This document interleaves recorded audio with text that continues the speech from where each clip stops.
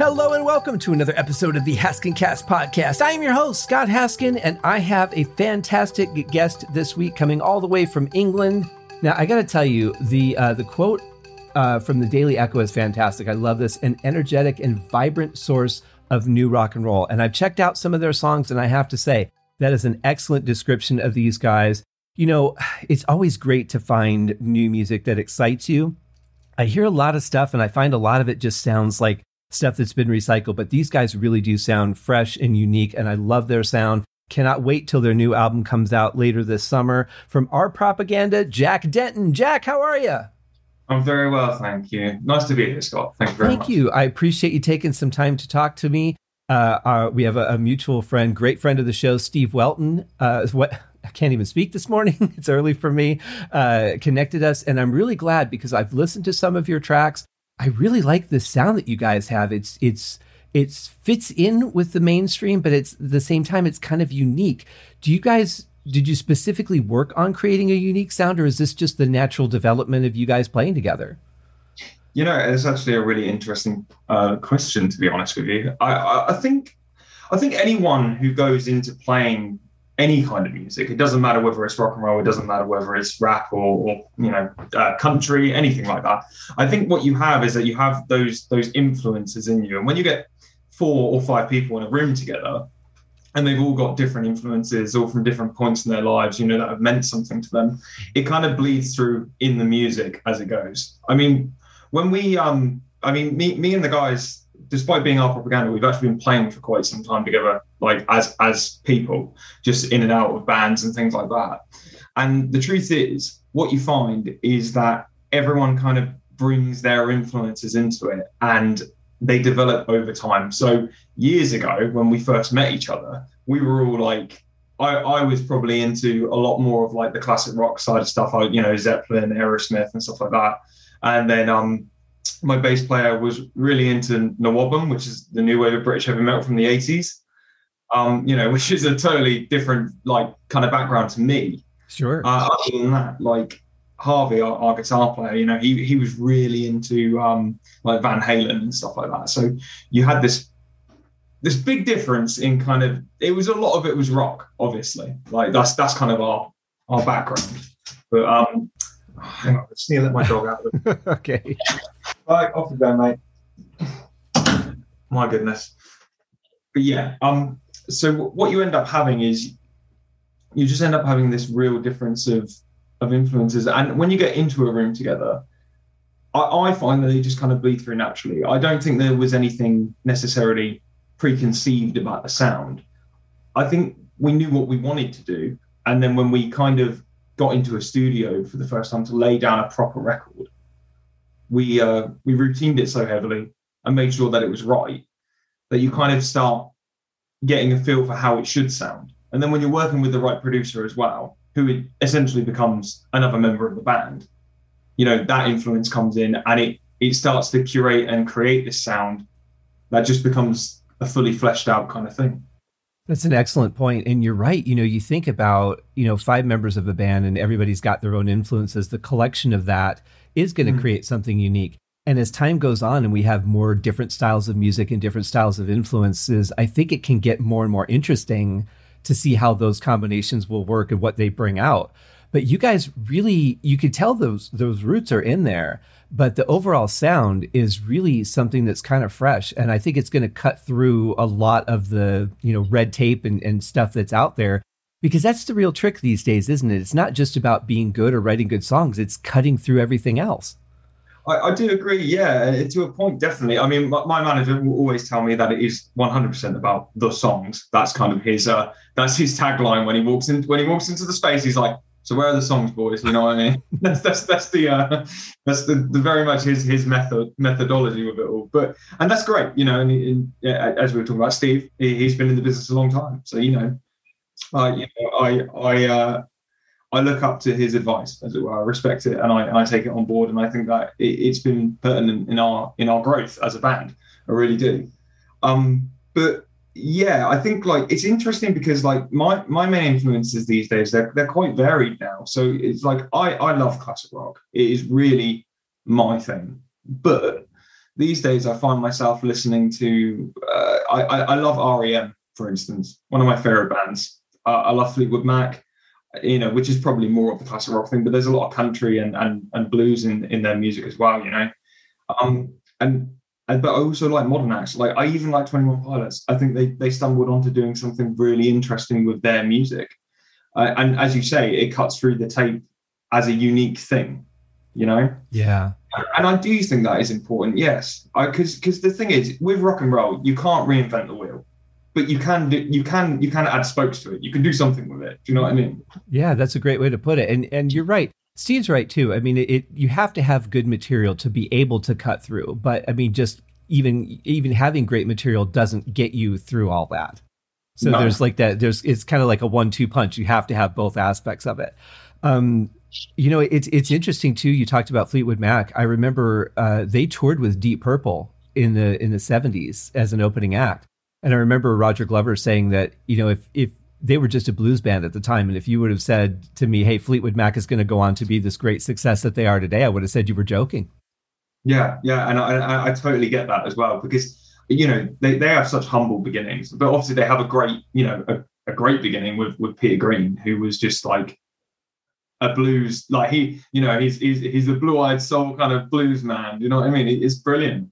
He was a real innovator for British blues in that time, And yes, I actually get what Roger Glover was saying at the time, because by 1974, like the Mac are kind of looking around at each other, going, "Oh, well, we're a bunch of British guys in California. We don't really know what to do anymore," and they're like, "Oh, so where do we go from here?" And then obviously Buckingham and Nicks, that edition was really exactly what they needed. They'd been dropped from their label. And I believe they met at a recording session of some sort. And I knew that Mick Fleetwood was a fan of Buckingham's songwriting. So he invited him to join the band, which I think, it's just one of those things that happens. Like it's such a coincidence that it would happen. But they become almost like a staple, rock Americana group. And it's brilliant, I think they're one of those great bands that kind of crosses that boundary between British and American music so well. Yeah, and they're so unique as songwriters, but yet they have the radio playability, but they have the ability to write stuff that would never make it to the radio because it just doesn't fit that commercial sound, but it's brilliant music. Oh, it's fabulous. Like I must admit, I am more of a fan of the Buckingham Nicks era Fleetwood Mac for sure.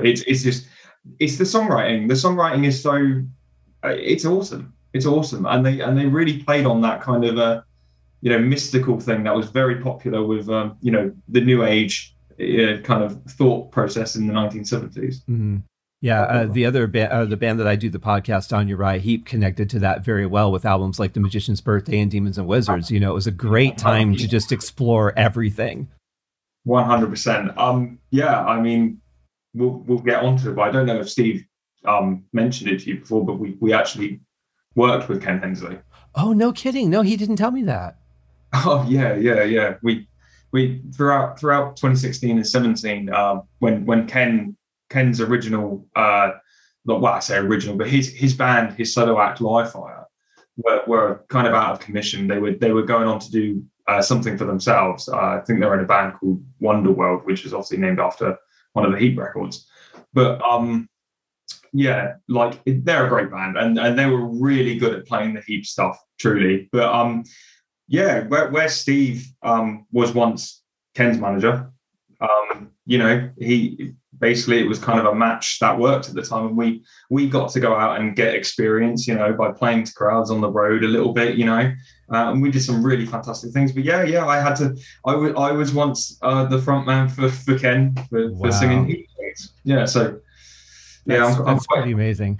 Yeah, I got to interview Ken 1 week before he passed away, and he was so gracious. He had just come home from an editing project, a video he was working on, and he was sitting in his car for the whole interview. And I said, "Well, Ken, if you want, I'll call you back in another 10 minutes. You can go in and get relaxed or whatever." He goes, "I have so many dogs. If I just walk in the house, we'll never get this recording done." So he sat in his car and watched the sunrise in Spain while we talked. It was amazing. Yeah, we once spent some time out in Spain with him because we were recording he was doing a festival for the Emerald Tiger Foundation. We basically did a recording with him. I only sung backing vocals on it, but the boys played on it. And yeah, we went out to Russia with him and played it for that. But we did stay at his house, and I can confirm that there are a lot of dogs. A lot. That's pretty cool, though. I really thought that was pretty gracious that he was like, you're just going to have to deal with it or edit it out or whatever. I mean, but how can you pass up a sunrise in Spain? That's got to be beautiful. It really is, man. Yeah. I mean, Ken was a really, really cool dude. Like, I appreciate the advice he gave me, throughout time. Well, he used to give me anecdotes, about the early days of Heath and all that. And he divulged some information, to me about everything that went on there. So I had a bit of an inside look to it, which was really nice. And considering to the week before I met Steve, I'd actually bought Demons and Wizards on vinyl. And the fact he was Ken's manager and then became my manager was one of those weird coincidences in life where it begs for fate, doesn't it? Do you know what I mean? It does. Well, I wanted to ask you now, I've been a songwriter for a good chunk of my life, but I've never worked with a producer. As someone who's a songwriter, how do you like working with a producer? Is it weird to have someone come in and tell you, no, you're going to cut that out of the song and you don't have ownership of what you're writing completely? Well, okay, I'll posit this in a different way. So I think that as a songwriter, working with a producer, I actually think is vital. I think it's incredibly important to have that outside opinion with your music. And don't get me wrong, your music's your baby.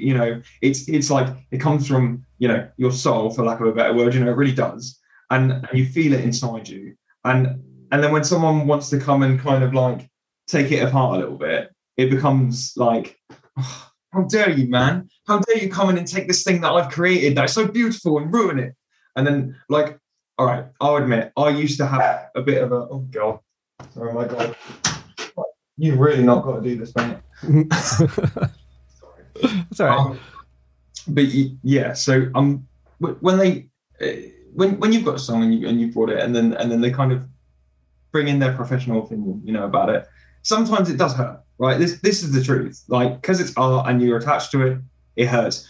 And 9 times out of 10, first and foremost, when you're young and naive, you will go, well, I'm really, really annoyed about this. And then you go home and you ruminate over it and you mull it over and you go through, the stages of denial or grief, about this thing you created. And then you realize that they're right. And that basically they're right. And what they've done is that they've managed to find something in your song that is structured it way better than you ever would have just by fumbling it around. And don't get me wrong, you routine things. So it's not just, it's not always necessarily this all happens in the same day. Sometimes this happens over the course of a couple of weeks, with a song. And depending on your relationship with said producer, you're either going to spend that time, as I said, routining the songs with them, or you're going to get into the studio and then they're going to do it all in one go, which is a lot more difficult. I mean, recently we were in the studio again and we took a song in and it was like, right, so what we're going to do, boys, is we're going to take all that back and we're going to rebuild it like like a pyramid.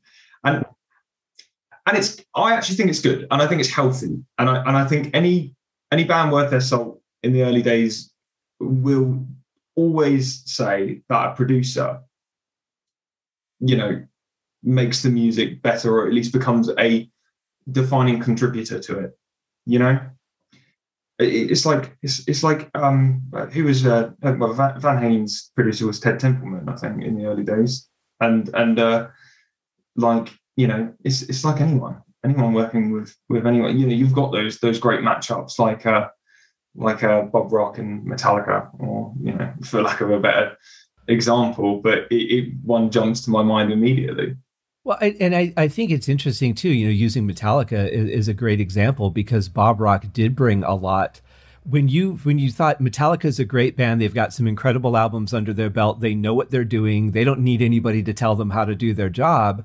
And then you think, you know what, though, after a while, it does become a bit of a formula. You start going, this is the way that I produce a song. And you just kind of go through these motions. And it's just a different riff and a different solo and a different melody, but you kind of get into a habit. So I think you're right. It is good just for the perspective to have somebody that you could trust, because there has to be a relationship building there to be able to trust somebody with your song. Yeah, 100%. I mean, our producer who we work with is a guy called Steve Lyon. He's known for producing like Depeche Mode and The Cure. So which seems, an interesting jump from what we do. But that, I think, is part of the reason why it works so well, is because he comes from a completely different school, as it were. We all started as classic rock kids, and Steve comes at it from this kind of like new wave thing, which is pretty cool, and it really adds this different element. But of course, he also loves his stuff like Pearl Jam and things like that, which I'm a big fan of the 90s style kind of stuff. I really am. I think it was a nice reinvention of really 70s rock. I really go back and forth with the 90s. There were some songs I liked, but I found so much of it just it lacked a passion for me. It was like, I felt like the singers were coming in and going, okay, here's the words I'm being paid to sing, so I'm just going to sing them, and I'm going to do it in the most monotone, dry way possible. And there were some songs I couldn't get into, but then you get a song like Jeremy, where that just reaches right through your chest and squeezes your heart. And I'm like, okay, there is some good stuff here. I mean, I would also say that's actually a good point about like what to be a vocalist as well, in the sense of like what I do. I used to be very much more in the guise of wanting to be what I determine as a belter. So the Robert Plants, the Chris Cornells of this world, who have incredible range, incredible voices, and this is, I mean, Chris Cornell was kind of both in my opinion about what I'm going to say next. So like, it's more nowadays for me about climbing into the song and communicating it with the listener. I'm less interested in showing off, as it were. And I think that's a sign of one, maturity. And I also think it's a sign of just wanting to do something a little bit different than my forebears, because I love Zeppelin, right? And I love Rock Plant, and I love his voice, and I love everything he did, truly. but if I just repeated that, it would have absolutely no impact, Yeah. Well, and you're going to feel your songs your own way. Exactly. You might be influenced by some of his techniques or choices that he might have made because you know his style very well, but you're still going to feel your music in your own way. And the song, not even just the song that you're singing, but the song on that particular night in that particular moment is going to come out the way it comes out in that moment, which is what's beautiful about music, is that it's very much alive. Yeah, it is. And it's what we are essentially doing is we are transmitting an oral tradition. That's what we're doing. We're taking the tradition of what has come before us, and we are essentially stacking another block on top of it. And as I said, it doesn't need to be reinventing the wheel. It just needs to be different. Mm-hmm. Well, and I think you've definitely captured that. And for you guys that are listening to the show, if you look at the show notes, I've got their website, which I want to talk to you about your website because I think it's pretty spectacular. There are some links in the show notes to some of the songs that the guys have for the upcoming album that we're hoping will come out towards the end of the summer. And I'm really looking forward to it because these songs are fantastic. I'm really picky about the kind of music I spend my time listening to these days. But you guys are you're added to my list because I really enjoyed every one of these songs. I really, really appreciate that. Thank you so very much. So your website, just the homepage, it's really vibrant. It really sticks out. It's got this light coming through the window that's just very eye-catching, but it's got a live action scene going on where there's a man and a boy. What's going on here? So that's actually a section of our video for My Ghosts, which was one of the singles we've released. So you can actually see the music video on YouTube. It's actually been our most successful music video so far, which is amazing. It's had it's had over, I think, 17,000 views, which was mind blowing for us, coming from a point where we would be like releasing a song and it would stream and it would only get a couple of hundred streams, and then but to go from that to actually having a music video that's been viewed that many times was pretty mind-blowing for us, and look, it's not 100,000, but it's something really important to us as essentially an unsigned, unknown, independent act. Sure. Well, you're not going to get to 100,000 without hitting 17,000 first, so you're well on your way. Exactly. So we always say aim for the stars, and if you hit the moon, you've made it. That's kind of the vibe, But regardless of that, it's like, so what's happening in that scene is that's actually me and my cousin Arthur, who was playing a younger version of myself in that song. So my Ghost was a song about what I went through as a adolescent man. So I went through a lot of kind of bullying and kind of, I suppose, mental, I don't know what the word would be. Yeah, I suppose just mental bullying. I went through a lot of stuff in school, and basically it was my way of reconciling the fact that sometimes when significant things happen to you when you're younger, you still carry some of the burden of that. And that's really what the song is about. And it's got some allusions to English literature, and it's a bit fancy in that way, but it, in its essence, in its core, it is very much just about how those things can still haunt you. Yeah, and it's really it's so sad, and I'm sorry that you had to go through that. Sometimes those could be great experiences while they're horrible at the time, and you look back on them and you think, you know what, though, I'm going to draw from this when I'm going up against something that is difficult or whatever, and you realize how strong you are that you made it through. But it's also, we shouldn't have to go through those kind of things to find out we have character and we have that strength, No, we shouldn't. Right. But you could draw from them and turn them into something positive. Absolutely. And that's what I've always done with any kind of negative impact in my life. Music has always been the outlet for me in order to project that outwards in a positive light. Yeah, I'm actually, I just realized that the website's flashing against my glasses and has been the whole episode. So I'm gonna minimize it there. It's good, man. But it's a very powerful song. I mean, you can tell from both lyrically and musically, it is a very powerful song. Of the four that I listened to and that I've got the video links for, I would say that's probably the one that, and I went through a lot of bullying in school as well. So maybe that's probably why I identify with it to an extent. But I definitely feel they're all four very strong tracks, but that one really kind of hit me a little bit stronger than the others. Oh, well, I'm glad, because that's, while I'm not glad that you went through the same kind of thing I did. Thank you. I'm glad that, it resonated with you, because that's kind of my aim. I write songs because I have to communicate about these things, but if I can also reach out to people who have been through the same things and have experienced the same things as me, if it gives them a helping hand, then I'm, that's kind of why I'm doing this. Well, and it's therapeutic for you as well, because you're getting that out and you're telling your story, and then you're kind of letting it go, and that's healthy for you to do. But it's also then for people like me who hear it and go, wow, okay, that isn't just me, and I'm not alone, and my feelings are justified because this is the natural reaction to that kind of behavior. That it becomes good for the listener. I suppose it's cathartic music, right. In that way. Exactly. I'm curious, when you guys are putting a song together, do you tend to say, hey, I wrote some lyrics, let's see what we come up with musically to match it? Or do you guys start sometimes with the music and then you add lyrics? How do you do it?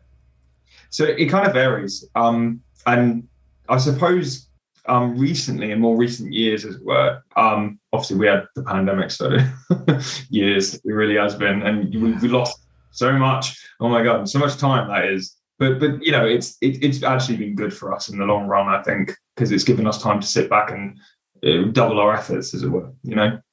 But when it comes to writing, for me, it's more about getting a feel for something. So whether it's me picking up a guitar and writing something with a couple of chords, or I walk into a rehearsal and the boys are playing something that just resonates with me. Sometimes the lyrics come then, but more often than not, what happens these days is that I've written like lyrics, or at least I tend not to write full songs immediately. So when I write a lyric, it tends to be a verse and a chorus.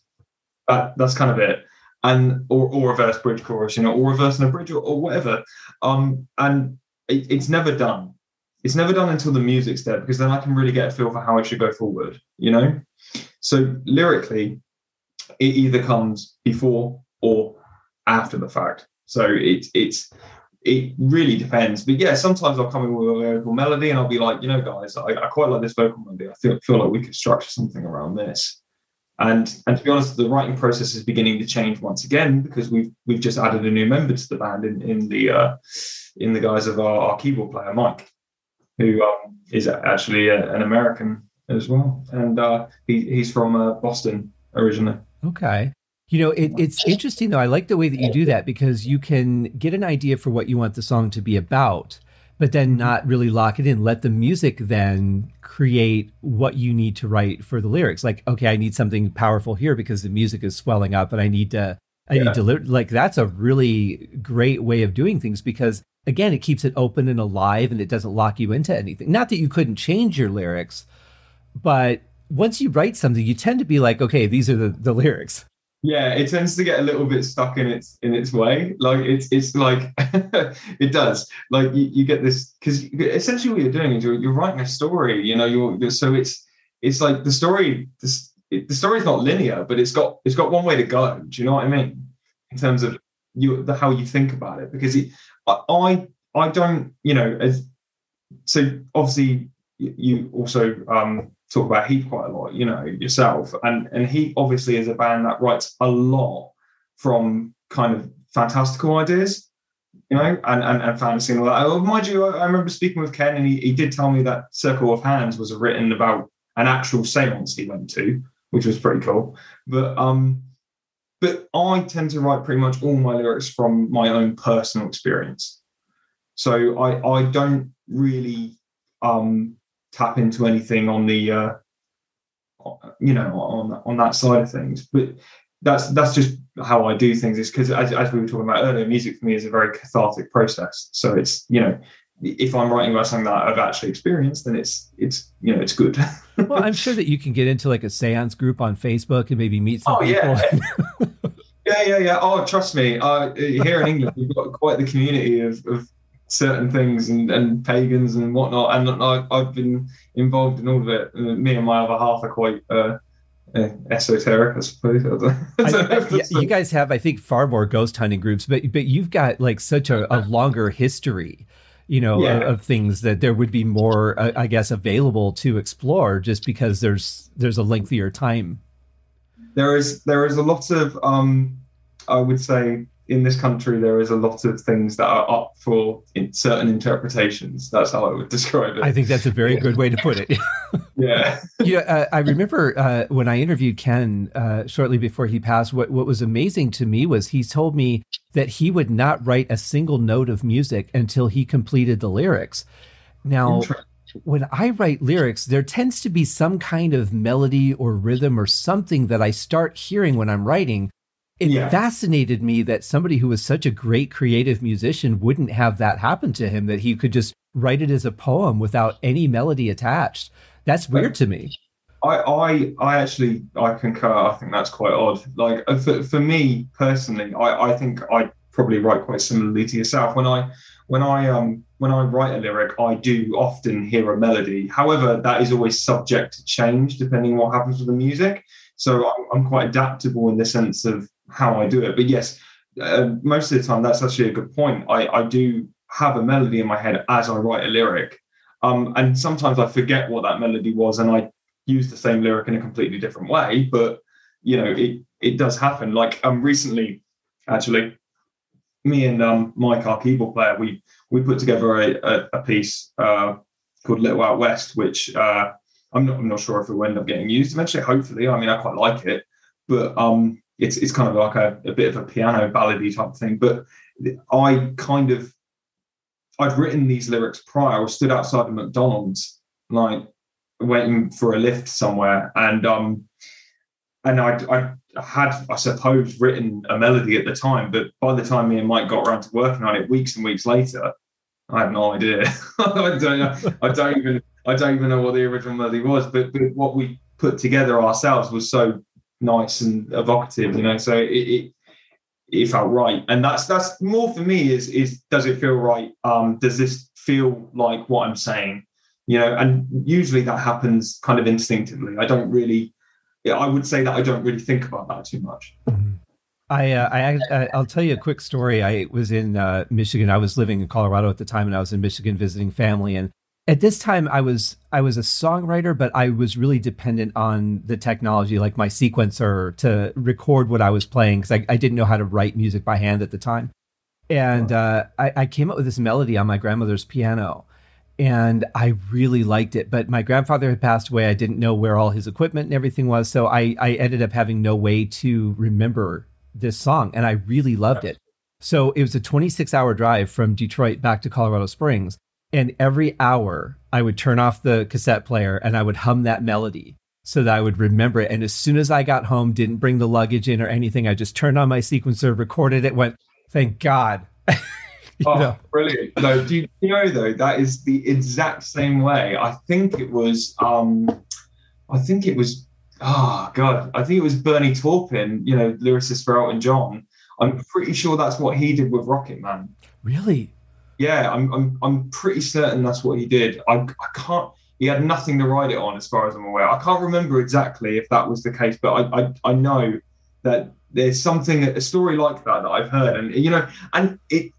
Imagine, before we had phones and things, you know, how on earth would we, you know, remember all this stuff? It's just, it's actually quite astonishing that people got anything done. It really is. Well, you become so dependent on what you have available to you that you know, it's like, GPS nowadays. And I think about the days when I had to print out a MapQuest and I had a physical piece of paper to try and look at while I'm driving. And then before that, we had maps that you had to fold out. And, you know, it's really amazing what we adapted to. And you think, how did we ever do this before that? I know. I mean, to be fair, though, that is really the history of humans, really, you know, in order to moving around. You think about Marco Polo going all the way from Italy to Mongolia to the court of Kublai Khan. Do you know what I mean? It's like, how on earth did he manage that? How did he even know how to get there? You know, he couldn't print out a MapQuest. Well, I suppose if you just keep heading east, mate, you might get there eventually. Right. Yeah. Just follow that one star, you'll be fine. Yeah. It is fascinating, but at the same time, and when you guys, when I listen to the sound that you guys are getting in the studio, it's fantastic. I mean, it's a beautifully balanced mix. Everything is coming through nice and clear. It's so well done that I think, thank God you're recording today and not 1968. I suppose so. Yeah. I mean, you know, I suppose we would have made do with what we had, but I mean, there would have been something to be said for it for sure. But mind you, our music, I don't think our music would have been written in 1968. Do you know what I mean? No, yeah, not at all. It's all very much this product of its time and everything that came before it. As I said earlier, it's that continuing of a tradition, you know, and that is really, you know, the story of it all. That's the story of rock and roll anyway. You know, it's just a continuing tradition all the way from back in, you know, well, in the United States when it originated with blues and you know, with black music, really.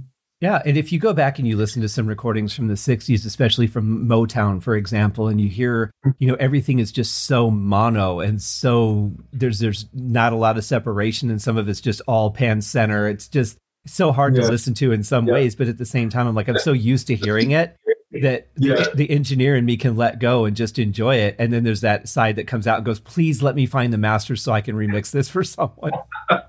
When you think about like the early Beatles stuff, that was all mono, do you know what I mean? Or even the Stones, okay? And I think like though, what was I going to say about it? When it comes to music, especially when it comes to what we'll put under the umbrella term popular music, it doesn't matter what it is, whether it's rock, whether it's rap, whether it's country or anything. I think that one of the main things in music is it's really about kind of what you leave out. That is the most significant thing, because it's so easy to go into a studio and put down every single idea you have for a song. But every single idea you have for a song is just going to completely fill up all the space. Right. And so another layer because you found another patch on your keyboard that sounded really good, or you got a new guitar pedal and you want to add this. it's so easy to overdo a song. You No, I know, really love that ocarina you put on there. Yeah, great. that's my favorite. Yeah. I hate that sound. Do you? Well, it's not the sound I hate. It's the way it's often recorded because it's just so ear piercing if it's not EQ'd properly. It's like a flute. A flute is a beautiful instrument, but if it's not EQ'd properly, it could just cut right through and ruin a song so That's the same horribly with for Bob me. Dylan. The same with Bob Dylan playing a harmonica, mate. Like I love Dylan, right? But some of that harmonica playing on, like there's a song, what is it, on Highway 61? What is it? There's a song called, I think it's Queen Jane approximately. The harmonica at the end is so piercing. I'm like, oh my god! Like, Exactly. Well, let me ask you this before I let you go. In terms of songwriting, and of course, when you're working on something, and when you're working on something with the band, how do you decide? Okay, this song is done, and I realize your producer's going to play a part in that too. But how do you say, okay, we're not adding anything more to this one? I think we've got what we need here. um, I mean, that's actually a really, really good point. Let me think about that for a second. I think. All right, so I think there's different stages to it. That's how I would describe this. Um, so if me and the guys are together, just to explain anyway for anyone listening, is that so the band is actually now made up of 5 people. There's myself as the lead vocalist. My brother Charlie is on the drums. Our bass player is a guy called Joe Newman, and Harvey Groom's our guitar player. And then we've got Mike Gillum on the keys now. And when we get in a room and we write together, there's that part where we say, okay, this song is done. And just recently, we went, as I said, we went into the studio and we had a track that we considered done in its final instrumental form, as the band decides. Yeah, everything's finished. It's cool. We know exactly how we want to do this, and we walk into the studio and we play the song for our producer, and and Steve goes, right. So there's too much going on, and we're going to need to scale this back. And he goes, and you see this part that you're doing on the drums here, Charlie, right? I really like this part, and I kind of want you to do that throughout the whole song, just with variations. And then Charlie's obviously completely distraught because he's written all these, great drum parts, but then he has to go in and he tracks it differently. And then we've got to kind of reconsider how we layer the track up.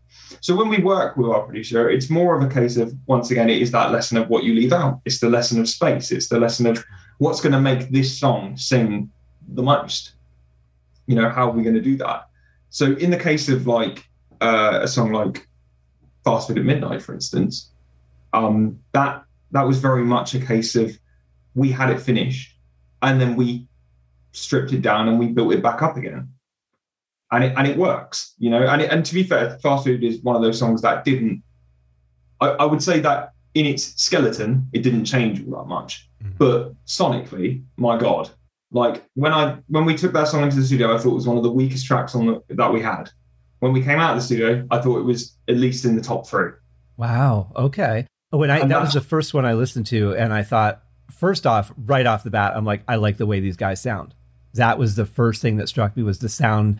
The mix, the sound quality that you guys are getting, absolutely fantastic. And then as I listen to the song more, I'm like, okay, I like the way the writing is done here, and I really like the performance. And I'm like, all right, now I want to hear more. Right off the bat, that song sold me on you guys without any effort whatsoever. Oh, thank you very much, man. I really appreciate that. I mean, it's an odd one because it's almost, I suppose in a way, it's almost kind of, it pushes on the psychedelic rock kind of thing as well. I suppose is actually really having a resurgence at the moment, especially in indie music, which is odd. It's an odd thing where you've kind of got this re-emergence of it. And I think Tame Impala kind of spearheaded that, and then it's kind of fanned out from there, where you have bands like King Gizzard and the Lizard Wizard and stuff, who are just like really psych rock guys, and it all came out of Australia. It's bizarre, but I think we kind of tapped into a bit of that. And it's funny because some people have credited that song as being kind of Doors-ish.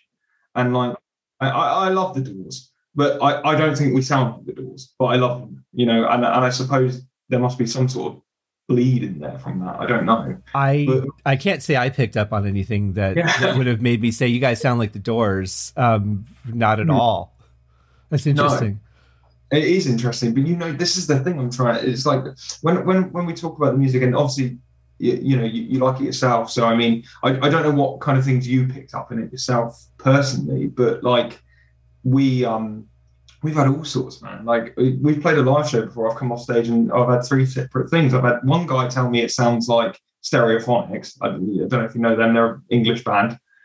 Pretty popular from the 90s. But those, I had another guy saying we sounded like Kings of Leon, and okay.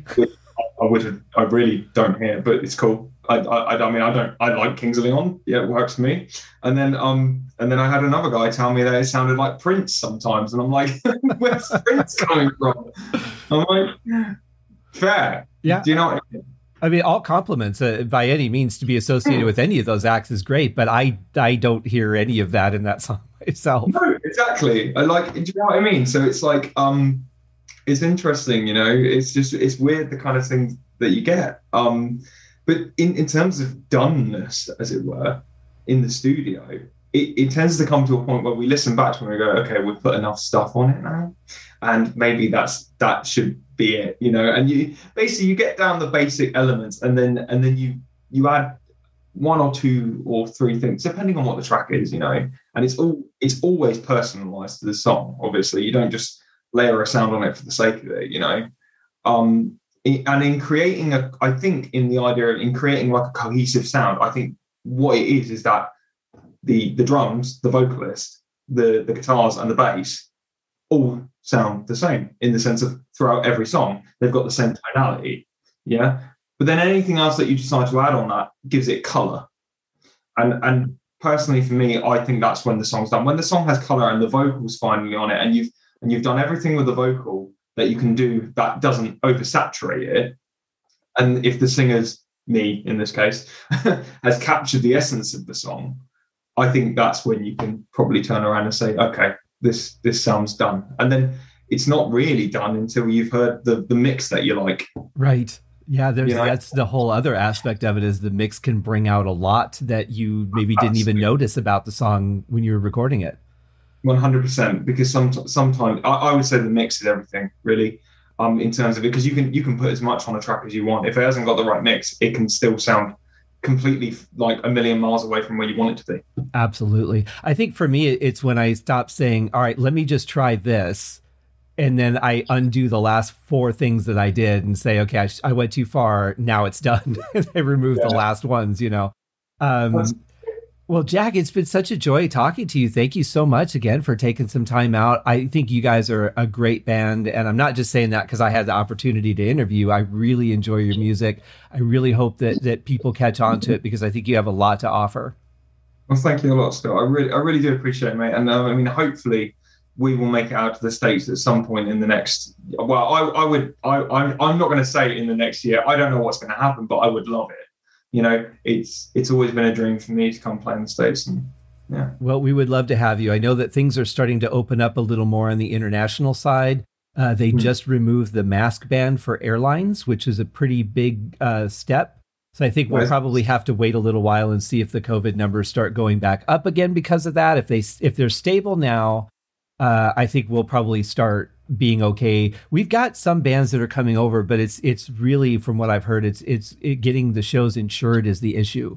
Even with signing the waivers and having the the verbiage on the tickets that's saying you're waiving your rights and all that, it's still kind of a nightmare. So we're getting there though. So hopefully maybe 2023 things will be pretty open, and you guys will have done a bunch of shows more in your area, and you'll have that that history behind you with the new songs on stage, and then you'll come over here and go, all right, we're gonna do some shows in the States now. I mean, let's hope so. I mean, it really is just we would just relish the chance, is all I can say. Yeah, and then you've got a band like the Dead Daisies out of LA, and they're just like, I don't care, we're going to England, we're going to do some shows over there. They're just as soon as touring opened up at all, they were one of the first bands on it, and they're just like, all right, we'll do some dates. All right, we'll go to Europe. All right, we'll come back and do some dates. I mean, they were just like, if we could play, we're playing, and I love that. I don't blame them, and they've got the resources to be able to do that. Do you know what I mean? To jump on over here and all that. I mean, look, if money was no object, we probably would have already done the States 100 times. Oh, you know what sure. I mean? Yeah, exactly. Well, we look forward to having you. We look forward to the new album coming out. Please feel free to come back on the show and talk when the album comes out. We'll talk about that and the new songs and how it all went. Yeah, I would absolutely love to do that. I think it'd be brilliant. Excellent. Well, so you guys that are listening to the show, check out the show notes. I've got the link to the website, to the videos. You guys are going to love it. If you love rock and roll at all, you guys are going to love this band. Our Propaganda, check them out. Jack, thank you again. We'll see you again in the future. My absolute pleasure, Scott. Thank you. You bet. Bye-bye.